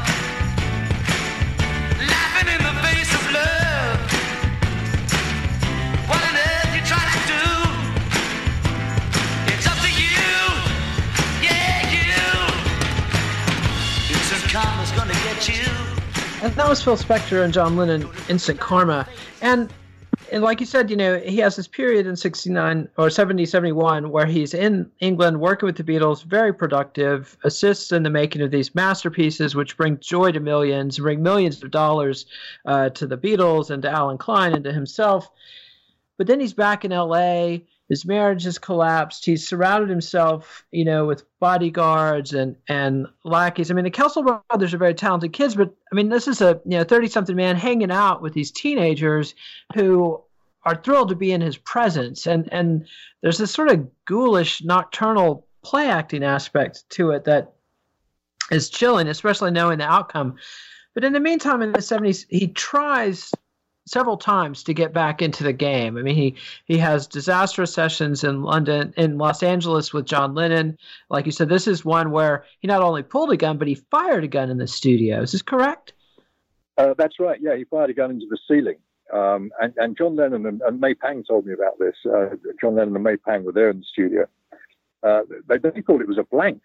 And it wasn't until the next morning that a roadie sort of came to them at breakfast and prized the bullet out of the ceiling at Gold Star and said, "Well, no, it was a live bullet." But these were the rock and roll sessions, and they were completely out of control. I mean, Spector was drinking heavily. Lennon was completely out of control. He was on furlough, if you like, from Yoko. He was there in Los Angeles with May, who was this young assistant who obviously very lovely person, but was completely out of her depth. Lennon was hanging around with people like Harry Nilsson and Ringo, getting intolerably drunk, behaving like an idiot in the Troubadour, putting people's tampons on his head, and just the whole scene was a scene of sort of baroque excess and degradation, really, that doesn't dignify anybody. Spector was turning up at the recording studios on one occasion dressed as a surgeon in a white coat with a stethoscope around his neck. One night, Lennon was so drunk that Spector and George had to take him back to Lou Adler's house where Lennon was staying. And they actually tied him up. He was so drunk, he was so out of control. And Spector woke up tied up. Lennon woke up tied up. So the whole thing was just a terrible, terrible situation, really. And I think the music on the album bears that out. I mean, it's a pretty pointless album. I mean, the only reason that Lennon really recorded that album, set out to record that album, was that he owed money to a New York publisher for one of the songs, a song that he modeled a Beatles song on. So it wasn't George Goldner. I forget the guy's name. It was Morris Levy that he owed the money to, and it was Let me start that again. The only reason that Lennon really embarked on that album was because he owed money to Morris Levy, who was a pretty hard-nosed New York music businessman, and so he promised to record one of Levy's songs, and Levy had a piece of the album, I think, and so the whole thing it got off to a very bad footing, and it didn't get any better from then on. I mean, I think it's an album that's best forgotten, really. And Spector wasn't even able to bring it to the finish line, which becomes, a pattern. In the book, you talk about an attempt to work with Cher, who had been, became famous working with Sonny Bono, who had been Spector's protege in the 60s. And then, Sonny left and Sonny and Cher became huge superstars. Then in the 70s, Cher is a superstar, gone solo, and she's working with David Geffen, who Spector had known as a flunky in the 60s. And by this point, Geffen has become one of the kings, and Spector actually punches Geffen and uses a homophobic slur at him in the middle of those sessions. Tell us about that disaster. Well, again, it's all of these things, they're just symptoms of a man who was increasingly out of control. I mean, as you say, in a way, he's been gift wrapped with a potential star there or a potential hit there. Cher had her own reputation. They knew each other. They'd been friends. They went back a long way. And she was seeing David Geffen at that point. And Geffen comes into the studio and starts making some sort of suggestions about the way the record should sound, rather than just being sort of indulgent or negotiating the situation. Spector takes a punch at him. He was really his own worst enemy, and alcohol was the agent that was the fuel that was poured on the flame, really, and it didn't take a lot for Phil to really flame out of control and to become unbearable. I mean, people talk of him in that alcoholic state, in that drunken state, as being unbearable, as being obnoxious, and so it's really no surprise that the session was very, very quickly petered out. I think there's one song that really came out of that, "The Love Like Yours Don't Come Knock Knock Knocking," which was an old song that he worked on back in the Phillies days. But that could have been something that would have actually perpetuated his career at that point and kept him in the limelight and kept him active and working. But for a man who carried guns around in an ankle holster, he had a terrible propensity for shooting himself in the foot, metaphorically speaking. Absolutely, and David Geffen was the wrong kind of enemy to make at that point in time. The guy completely. Yeah, but I think it's a measure really of how estranged Phil Spector had become from the prevailing trends in music at that point. Geffen was doing very, very nicely, thank you, with artists like Joni Mitchell, Jackson Browne, Crosby, Stills and Nash. Spector would have had absolutely zero interest in any of these people. They weren't his kind of music at all. I think he would have regarded I love them, but he would have regarded them as an absolute affront to rock and roll, or the kind of rock and roll that he'd been making. And as you say, the David Geffen that he'd known had been a sort of an ingrate, who'd been very happy to be just hanging on in the studio with his jaw dropping, watching Spector working, pleased to be around him, and suddenly he reemerges as this very powerful industry player, and I'm sure that would have got Phil Spector's dander up as well. And he does keep trying, though. He hooks up with faded rock and roll legend Dion, and they do an album together. Tell us, and that one actually gets finished, although Phil probably didn't produce all the tracks. Tell us a little bit about that attempted collaboration. Well, I actually think this is a terrific record. Very few other people seem to, particularly at the time. Dion didn't like it, thought that he hadn't been served well by Spector. And of course, it was only 20 years later that people began to talk about it as Spector's forgotten masterpiece. It's a record that seems to be, when you play it, it's a record that seems to be playing at sort of 24 RPM rather than 33 RPM. It's probably the slowest, most dirge-like, most lugubrious record that Phil Spector's ever made. And again, it's the wall of sound in excelsis. I mean, it's an extraordinary sounding record. Of course, he and Dion, I don't know if they actually knew each other back in the early days, the Runaround Sue days, but they both came from the Bronx, and Spector would have that is something that would have endeared Dion to him. The fact they were both New York boys. Fantastic voice, of course, that Dion had, although he subsequently sort of reinvented himself as a folk singer from Dion the Rocker. But there are some terrific songs on there. There are some terrific arrangements.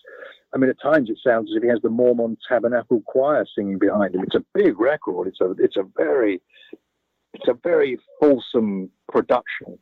And I think Dion rather felt that he was overwhelmed and engulfed and rather ill-served by this. And of course, I hate to say it, but it was Phil being drunk again. I mean, you mentioned Manischewitz, and this is almost Phil's Manischewitz album, really. I mean, he would come in with bottles of the stuff. Stan Ross, who did the engineering on that record, remembered that he'd say to Phil, "Hey, Phil, you gonna share that?"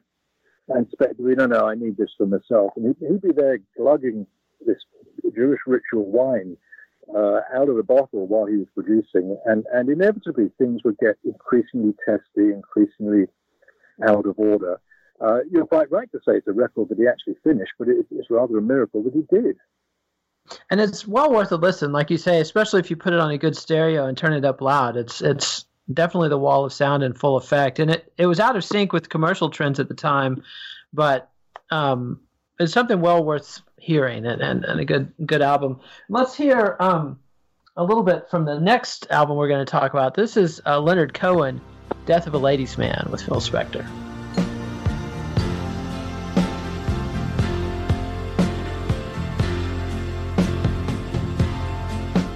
Now the man she wanted all her life was hanging by a thread. I never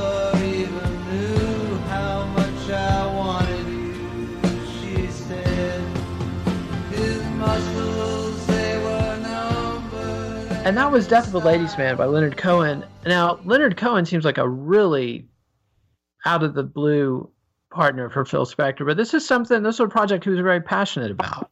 What drew Phil Spector to Leonard Cohen and vice versa?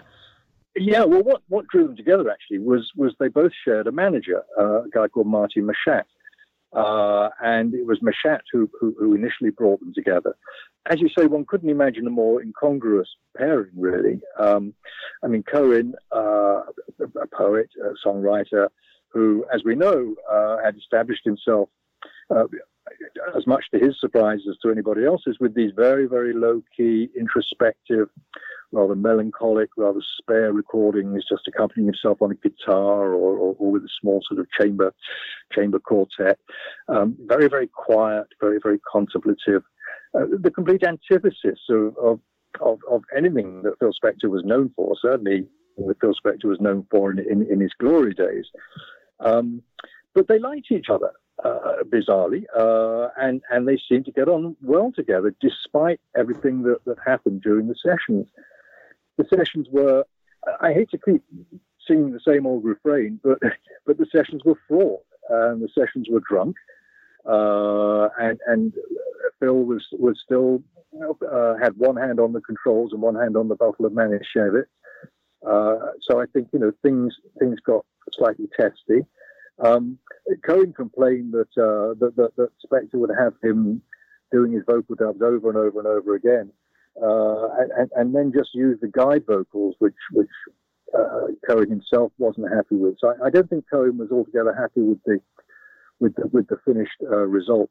And of course, the other thing that Cohen most memorably had to say about those sessions was about the guns, and guns everywhere. I'll quote you what Cohen actually said. He said that Spector, and I quote, couldn't resist annihilating me. I don't think he can tolerate any other shadows in his own darkness. Just man to man, he's delightful, and with children, he's very kind. It's nice to know he's kind with children. But I think Cohen, I think he liked him, and if forgiveness was necessary, he forgave him. But it must be said that Spector certainly brought out a very, very different Leonard Cohen. And again, it's a record that many people hate. Many of Cohen's most devoted followers hate, because it's such a departure. But I think it's certainly the most interesting record that Leonard Cohen made. And Phil brought lots of different arrangements. Some of it was almost vaudevillian, some of these arrangements. Again, the use of strings, the use of choirs.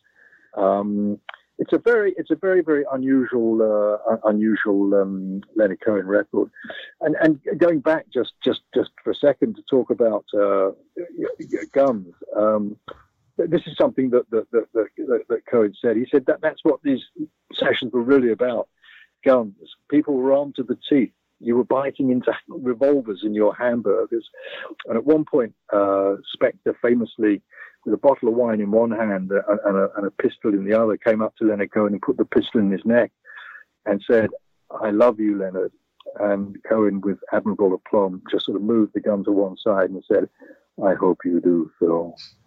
But he lived to tell the tale. And again, it's a curio, but it's a really interesting curio and a singular curio.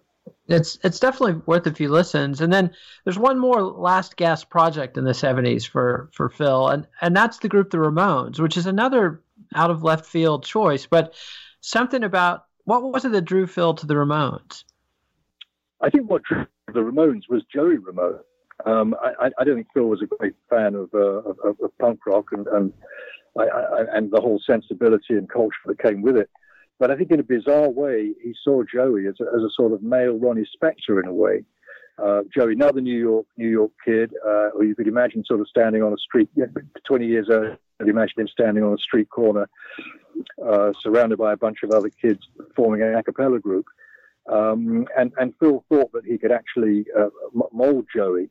And so the other three members of the Ramones, they were pretty much superfluous to Phil's requirements, I think, which of course irritated and annoyed them enormously, and became very, very quickly apparent, where Phil would spend hours in the studios working on Joey's vocals, and the others would be left to kick their heels in the Tropicana Motel or various bars or wherever they happened to be hanging out.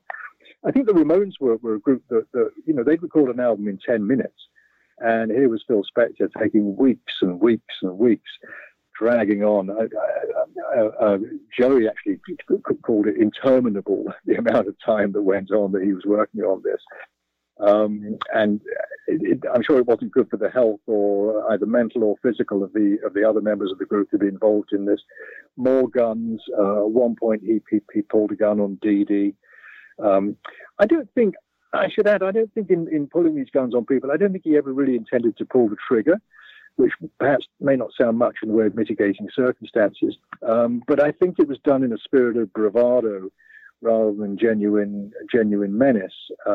And by this point, and this is, I think, very interesting, by this point, it's almost what people expected Phil Spector to do. And being a rock and roll record producer, it sort of gave him a license to behave in a way that anybody else in any other field, in any other occupation, the guns would have been taken away from him. If he'd been a lawyer or if he'd been a doctor, behaving in the way that he behaved, somebody would have put a check on it and said, Phil, you really can't behave like this, you know, and there'd have been some kind of intervention, and he'd have been taken quietly off and had proper psychiatric care, because I do think it was a mental illness that he was suffering from.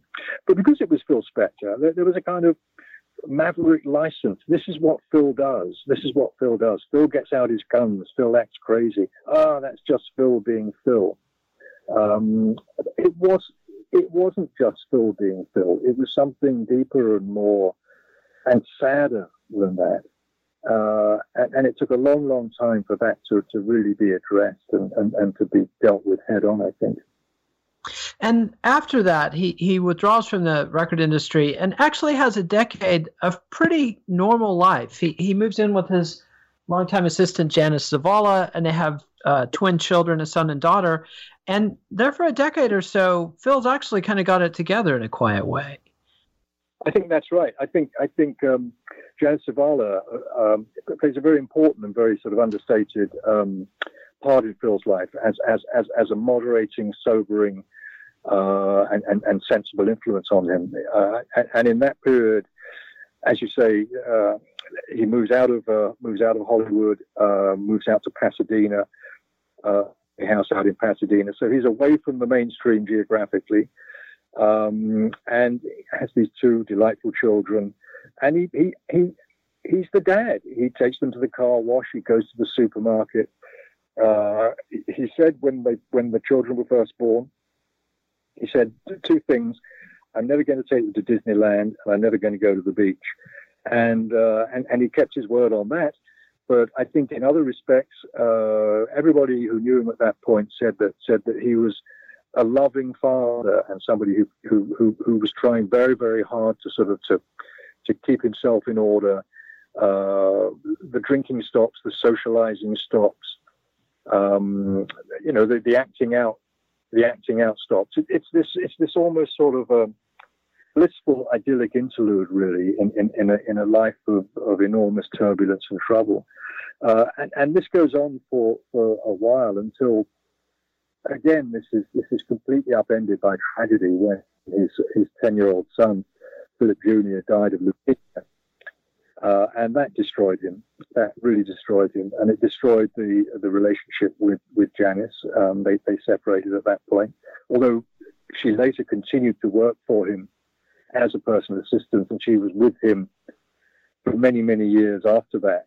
As I say, a constant sort of support in his life.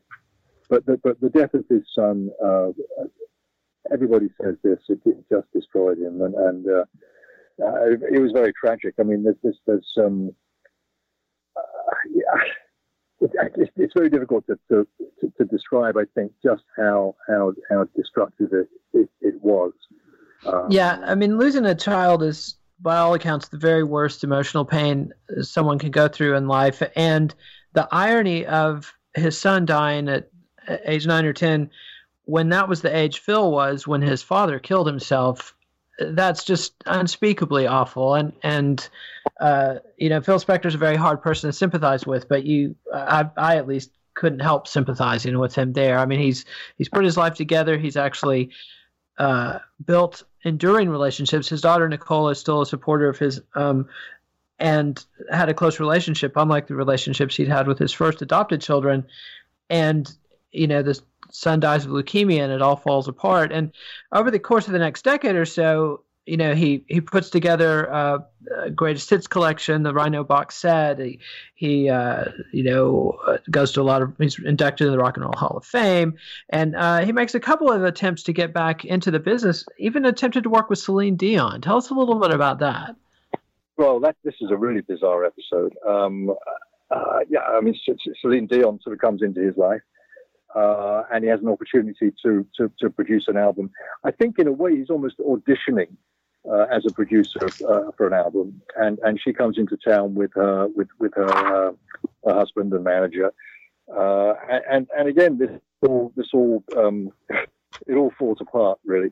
And they managed to get one song as a result of these sessions. Is This What I Get for Loving You? Which I think was, if I'm right in remembering, it's a Ronette song, maybe a Darlene Love song. I've heard that actually. It was never released, but I've heard it. And it's terrific. It's really, really terrific. And it's a great sadness that it wasn't.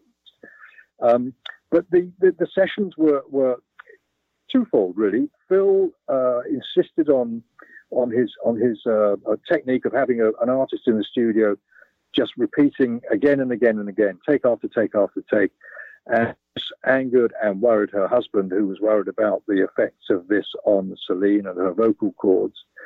And he also fell out with the guy from the record company and argued very, very vociferously about the way in which he was going about things. So basically, he was dropped from the project. You know, one tends to forget that Phil has had these sort of major and minor humiliations throughout his life, and we will come to another one in a minute with Star Sailor, where it becomes apparent that his reputation really counts for nothing, and that he's just being judged on what he can do in that moment and at that time. And for all his brilliance and for all his track record and for all the great producer that he is, he just couldn't manage working with Celine Dion. He just couldn't manage the things that were going on around it. He didn't have the diplomatic skills or certainly it wasn't a question of the musical skills. I think it was about the diplomatic skills and the social skills to actually hang in there and see the project through to fruition. And of course, the most bitter blow of all was that, as I say, that track doesn't make it onto the next album, which is produced by Jim Steinman, who is probably the most blatant Phil Spector imitator ever. Jim Steinman produced some of the tracks on the next Celine Dion album. So I think he was sort of doubly chagrined by that. Another unhappy episode. I hate to make his life sound so unhappy at this point, but it really is a catalogue of unhappiness, and particularly following the death of Philip. He said a very powerful thing at that point. He said, "The most vulgar and obscene four-letter word in the language is dead." And that, I think, if you think about those words and consider what that meant to him in the light of the death of his father, as you say, and of his son, that gives you some sense of in how much despair Spector was living for many, many years. Yeah, it's a tragic story. And let's hear one last song snippet. This is the Ramones. Do you remember Rock and Roll Radio?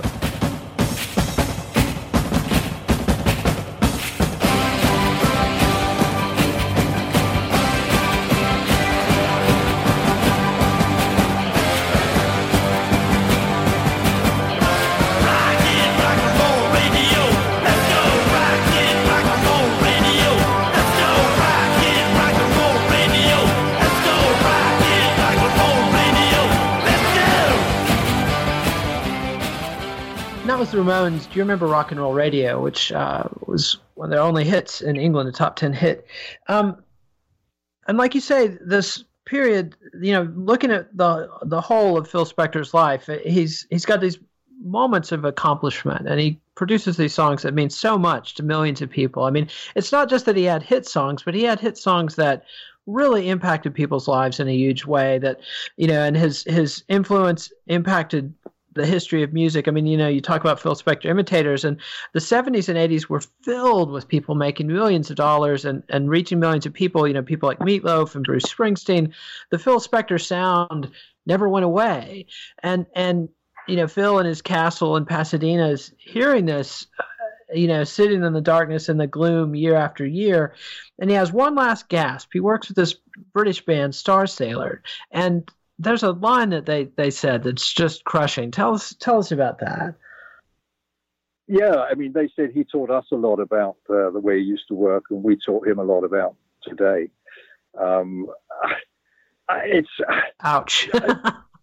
Yes, ouch. I mean, that came about through his daughter Nicole, who was a big Star Sailor fan. They were playing in Los Angeles, and she went to see the show. and afterwards invited them back to the house where Phil was living. By now, he'd moved from Pasadena and was living in the Pyrenees Castle in Alhambra. So she invited them back to the castle, and of course they were completely blown away to be in the presence of Phil Spector. And again, he was once again Sherlock Holmes looking for a case, and he offered to produce them. I think perhaps he saw the fact they were English. Perhaps it evoked some sort of rather nostalgic memories of the Beatles and the fact that he could bring something to them. And off he goes to London and produces a couple of tracks, and it just doesn't work. It just doesn't work. The band don't particularly like what he does. He doesn't find them as amenable and malleable as he would hope for a young Englishman would be. And it just peters out into nothing, and he comes back.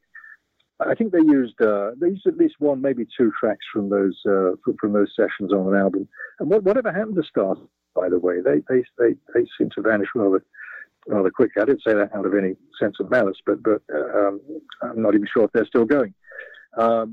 But he came back from those sessions, and in fact, it was shortly after those sessions that I had the opportunity to meet him. And in talking about what he'd been doing recently, he mentioned the fact that he'd been working with Star Sailor.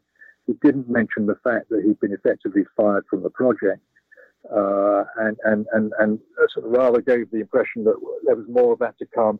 And I may work with Coldplay, and I'm friends with Bono, and so he was striving to give the impression of somebody who was very much back in the game. But I think the truth of it was that he was very much out of the game. And of course, the events that unfolded, 2 or 3 weeks after I met him, he was rendered out of the game permanently.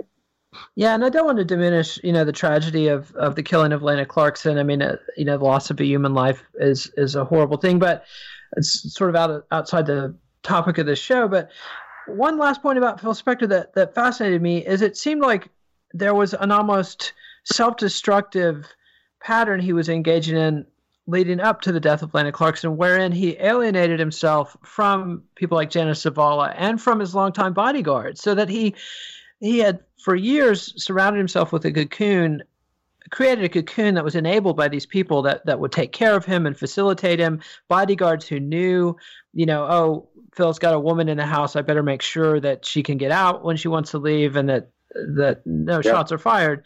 But at the end, he's very alone, and he's the bodyguards in the car. Talk a little bit about that. I mean, do you think Phil was seeking to destroy himself? God, I mean, I think if he was, it was at some deeply unconscious level. Honestly, I don't think he did feel that. I think because he led me to believe that at the time I met him, he'd stopped drinking. He wasn't drinking. He was under psychiatric care or therapeutic care. As he put it to me, I'm not schizophrenic, but I take medication for schizophrenia. By this point, he had a workable diagnosis for the trouble that had haunted throughout his life. Used to be called manic depressive, but he was bipolar, and he'd come to terms with that. And so he was taking medication. He certainly wasn't drinking when I met him, which is to say on the afternoon that I spent with him. He was drinking something red, which I rather took to be cranberry juice, and it might have been blood, but I think it was cranberry juice. But he wasn't drinking alcohol, and by all accounts, he wasn't drinking alcohol at that point. And as he said to me, he acknowledged the difficulties that he'd had, the mental difficulties, the problems that had assailed him through the years.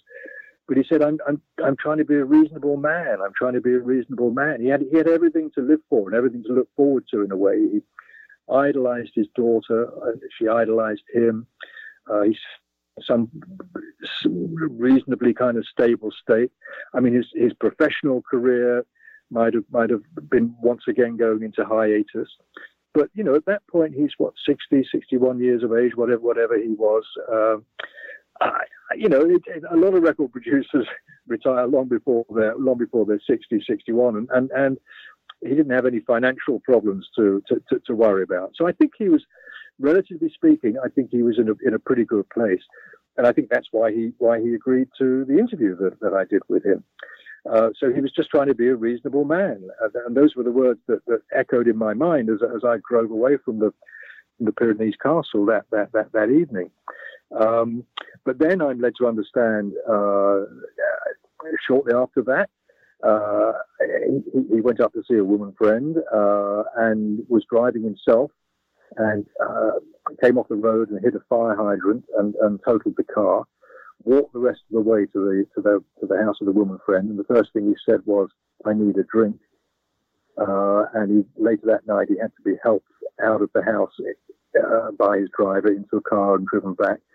So he'd fallen off the wagon, and at the same time, he was still taking medication. And I think that was a pretty combustible sort of combination, really. And I think that was a critical factor in the events of December the 3rd, whatever it was. 2003. Yeah, 2002. Yeah. Yeah, I'm glad you brought that up, because that hitting the fire hydrant story is sort of the last little kick in the teeth that breaks Phil Spector and starts him drinking again. I think so. Yeah, and that night, I know you don't want to dwell on this, but that night he was out on the town like a lost man. He had a dinner date with an old friend, took her home after the dinner date. Then he clearly feels he's still at a loose end, so he goes back to the restaurant, picks up a waitress there, takes her on to a couple of other places. They end up at the House of the Blues. She's tired and wants to go, so he's angry at that, and so she goes. And so he's in the last chance saloon at this point in terms of companionship for the night. So he hits on Lana Clarkson, who was the VIP greeter, and persuades her to come back to the house with him. And as she gets into the car, the first thing she says to the driver is, "This will be quick. It's only for one drink." And Spector turned to her and said, "You don't talk to the driver." And yeah, so I mean, it was a very, very sad and terrible sort of outcome. But it's an interesting question, really. To what degree does that sort of overshadow the legacy of Phil's music? Can we still listen to Phil's music in the knowledge of what happened? I can, and I'm able to make the separation in my mind between the whatever crimes and misdemeanors the man may have committed and the legacy of the art that he left behind. And you talk about his music. The incredible thing about his music is that it's endured. These weren't just hits for the moment. These were hits that have endured for 20, 30, 40, 50 years, and that sound as incredible and as powerful and as impactful and as touching and as moving and as romantic and as elevating as they did at the time they were made. Yeah, I mean, he gave a lot to the world and reaped some rewards and paid a heavy price. And so, Mick, thanks so much for coming on the show. The author, Mick Brown, the book is Tearing Down the Wall of Sound, The Rise and Fall of Phil Spector. And I've read several Phil Spector biographies. I have to say, I think this is the definitive one. Thanks so much for chronicling this tragic tale of a very gifted artist and wretched person. Thank you, Nathan. It's my pleasure talking to you. It's been great, mate. Thank you.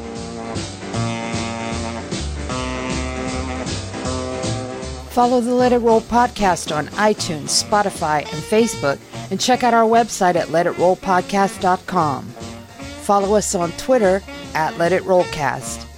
Nate will be back next week with Little Willie John biographer Susan Whitehall. Let It Roll is a Pantheon podcast, and you can listen to all the other great Pantheon podcasts at www.pantheonpodcasts.com.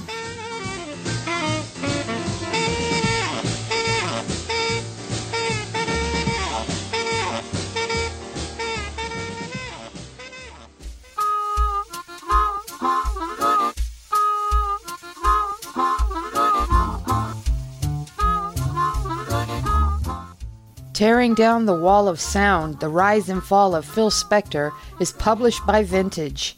Please support our show by ordering via the Amazon referral link on our website, letitrollpodcast.com.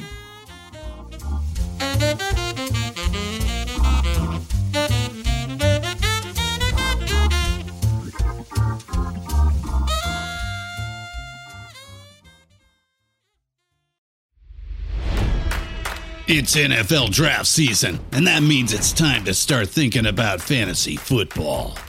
FantasyPoints.com features industry-leading experts and prognosticators using proprietary hand-charted data to help you score more fantasy points. FantasyPoints.com is the place to go for whatever kind of fantasy football you play. Whether you play fantasy football, daily fantasy sports, or do a little bit of everything, Fantasy Points has the meticulously researched content to guide you to victory. And why wait for the fall? Fantasy Points also covers the new spring football league, the UFL. Join the guru, John Hansen, Scott Barrett, Joe Dolan, and other massive names in the fantasy football universe with an exclusive offer. Use code Pantheon for 15% off any Fantasy Points package, including the all-in package, with access to every article, tool, and data nugget that Fantasy Points has to offer. That's FantasyPoints.com and code Pantheon for 15% off at Fantasy Points. FantasyPoints.com, code Pantheon. Score more fantasy points.